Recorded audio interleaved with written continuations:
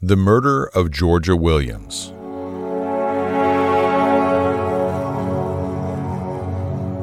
To his neighbors and schoolmates in Wellington, England, Jamie Reynolds seemed like a normal young man, but he liked to play the role of the heartbroken boy that never gets the girl. He would post on social media how he was cursed when it came to girls, and how he would be forever alone. Jamie also had a thing for redheads. One girl in particular, Georgia Williams.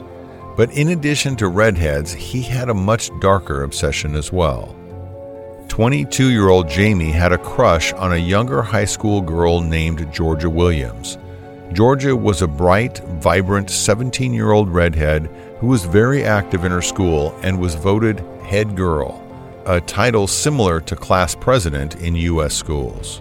Jamie was in the same class as Georgia's older sister. On Facebook and Ask FM, Jamie made multiple attempts to get Georgia to become his girlfriend and had tried to kiss her once, but he was quickly shot down. Georgia wasn't interested, and she made that clear to him. She liked him as a friend, but claimed she wasn't interested in having a boyfriend at the time. But on April 5th, when Georgia posted on Facebook that she was in a new relationship, it upset Jamie. "Whenever I arrange dates, they never happen or the girl magically gains a boyfriend," he posted. "And it's worse when you actually like someone. You're stuck. Happy they're happy, but unhappy because it's not you." Jamie thought of himself as an aspiring photographer. At least that's what he told the girls. He put together a plan to lure Georgia into his home while his parents were away on vacation in Italy.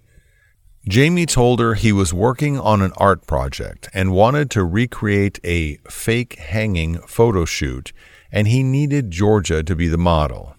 He told her he wanted it to be an artistic floating image. Jamie assured her that several of her friends would be there watching the photo shoot, but that was a lie. She was the only one invited. Georgia checked with her parents to make sure it was okay. Her parents knew Reynolds as he worked at a nearby gas station and only lived a 5-minute walk away. They thought of him as a normal boy from the neighborhood and thought her other friends would be there too, so they assumed she would be safe. On Sunday, May 26, 2013, Georgia got dressed for the photo shoot in the clothes that Reynolds got for her, told her parents goodbye, and left. Just as she headed out the door at 7:30 p.m., she got a text from Jamie. "I'm so excited. Please don't be late." That was the last time Georgia's parents saw her alive. At 10:30 that night, when Georgia didn't show up at home, her mother sent her a text. "Where are you? What are you doing?" A text reply came back immediately. "I've left with some friends, going to be out for a while. I'll see you later. XXX." The XXX at the end of her text was something Georgia would normally add to her texts. They represented kisses, one for each of her family members. At 6 a.m. the next morning, when Georgia still had not arrived back home, her mother sent her another text. This time, she didn't get a reply for about 2 hours. "I stayed at friends. I'm fine, but my battery is dying too." Reynolds is playing a cruel joke on her parents. By saying that the battery is dying too, he's leaving a gruesome hint that Georgia is dying or is already dead. Georgia was planning on attending a music festival that Monday, so after that last text, her parents didn't think much of her being gone most of the day. They assumed she was at the festival. It wasn't until the evening when phone calls to Georgia's phone went unanswered before her parents really started to worry. They started calling her friends, but nobody seemed to know where she was.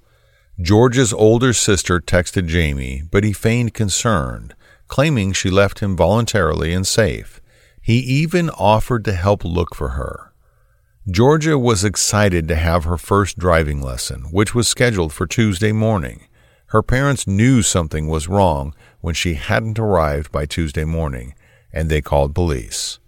The first thing police did was a background check of the person she was last seen with, Jamie Reynolds. Just a quick look at his background told a dreadful story. They knew this was not a runaway case. This was a kidnapping. For only a young man of 22, Reynolds had a dark and disturbing past. Without informing her parents, police rushed to Reynolds' house and broke the door down. Inside, there was no sign of Georgia or Reynolds, but they noticed that Reynolds' parents' van was missing.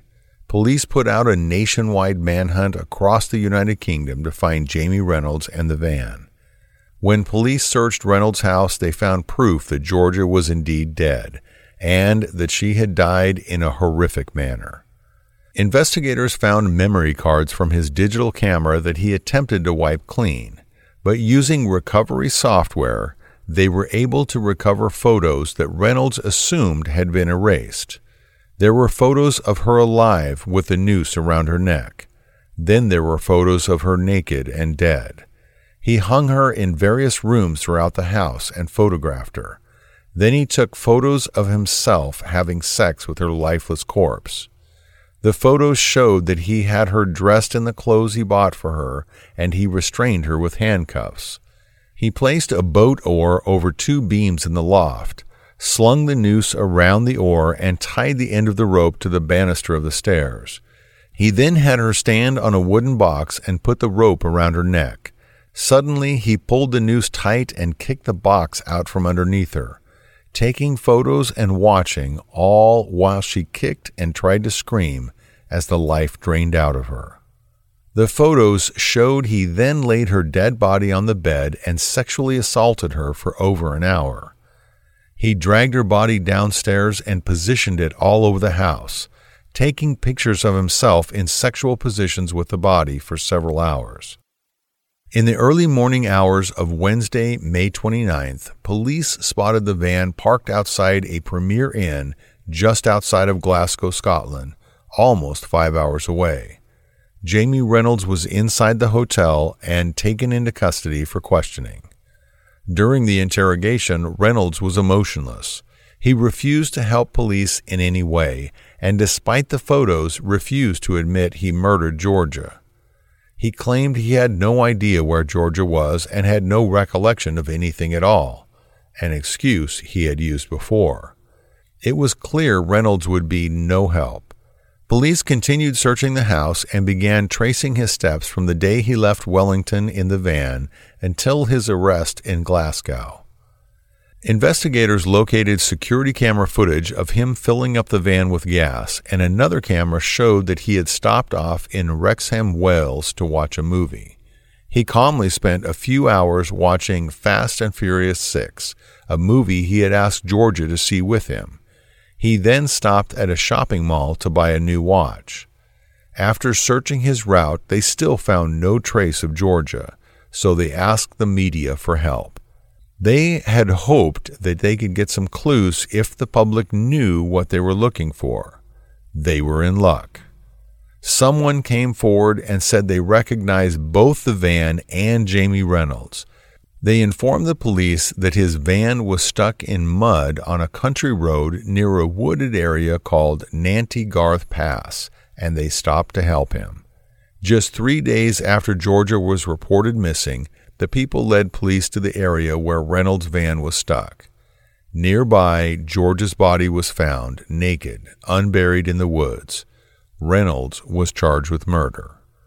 Police now realized that while the surveillance video showed him pumping gas, Georgia was dead inside the back of the van. She was also in the back of the van when he stopped off to watch the movie.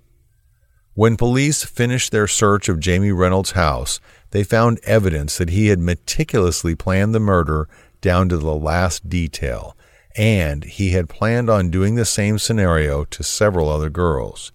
He had even taken time to answer 2 calls from other potential victims during his murder of Georgia. He was a serial killer in the making. Detectives discovered 40 stories he had written that basically read like a script of his plans for the murders. One was titled Georgia's Surprise. During the investigation, the police found that Reynolds had messaged 16 young women and invited them to his house the same week to take part in his photo shoots. It's believed his intentions were to line up backups in case his plans with Georgia didn't work. When police looked into Reynolds' background, they quickly realized none of this should have been allowed to happen. Jamie Reynolds had a dangerous obsession with sexual violence against women that should have been given more attention by authorities long before this happened. In 2008, when he was 17 years old, Reynolds attacked a 16-year-old redhead girl under similar pretenses. Reynolds lured the girl to his home while his parents were away. He told her he wanted her to pose for photographs for an art project he was working on. When the girl refused to go upstairs with him, he attacked. She managed to fight him off, bit him, and broke one of his ribs. Once she escaped, she went to the police. They only gave him a final warning and counseling. 2 weeks after that incident, Reynolds' parents showed police and his psychiatrist images that they had found on his computer. Jamie has had a strange obsession with snuff films and extreme porn since he was 14 years old.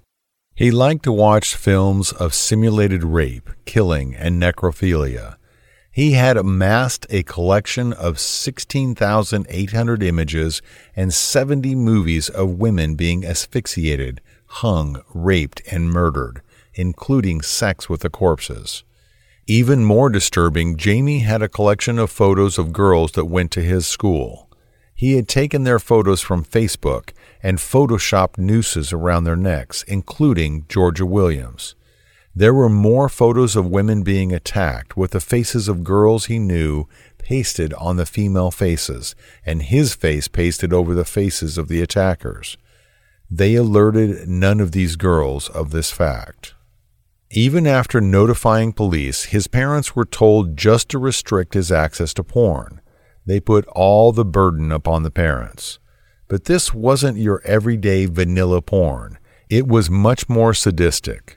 This was violent porn that depicted simulated rape and torture, which ended in death. His parents put software blocks on his computer, but Jamie could easily get past those and was even able to install his own routers in their home so he could fulfill his sick fantasies undetected. A few years later, in August 2011, Reynolds made advances to a girl at his work. When he persisted, she confronted him and told him in no uncertain terms, no. He then got in his car and purposely rammed his car into hers in anger. When he was arrested for Georgia's murder, images of this girl were found on his hard drive with a Photoshop noose around her neck. Just 3 months before Georgia Williams' murder, Reynolds had lured another young girl to his home, another redhead. Again, his parents were out of town. He locked the doors to the house and told her he had lost the keys. He tried to persuade her to stay the night, but she could see through his ruse. She screamed and threatened to break the windows and climb out when he miraculously found the keys and let her go. After George's murder, they found notes he had left himself that showed he had plans to hang the girl. These were all the things that police and several social services knew about, yet Jamie Reynolds was only given warning after warning. 6 different agencies knew about Jamie's dangerous obsessions, but did nothing to stop him. If police and social services had coordinated information, registered him earlier as a sex offender, and monitored his actions, Georgia may have known of his background and her life may have been spared. Georgia's family spent the next 6 months assuming they would have to go through a full trial. Reynolds was saying nothing. Just 5 days before the start date of the trial, Reynolds finally submitted a guilty plea. The judge, however, showed no leniency. Because of his potential to become a serial killer, Jamie Reynolds was sentenced to a full life sentence, meaning he will never be released. In the UK, this is a very rare sentence, with only about 100 offenders serving a full life sentence. Jamie Reynolds is among the youngest with this sentence.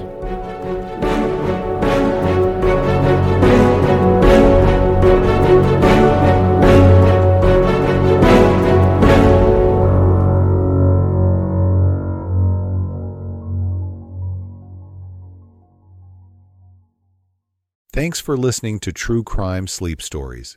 If you aren't asleep yet, consider following the show. Maybe our next story will give you the peace of mind you desperately need. Or not.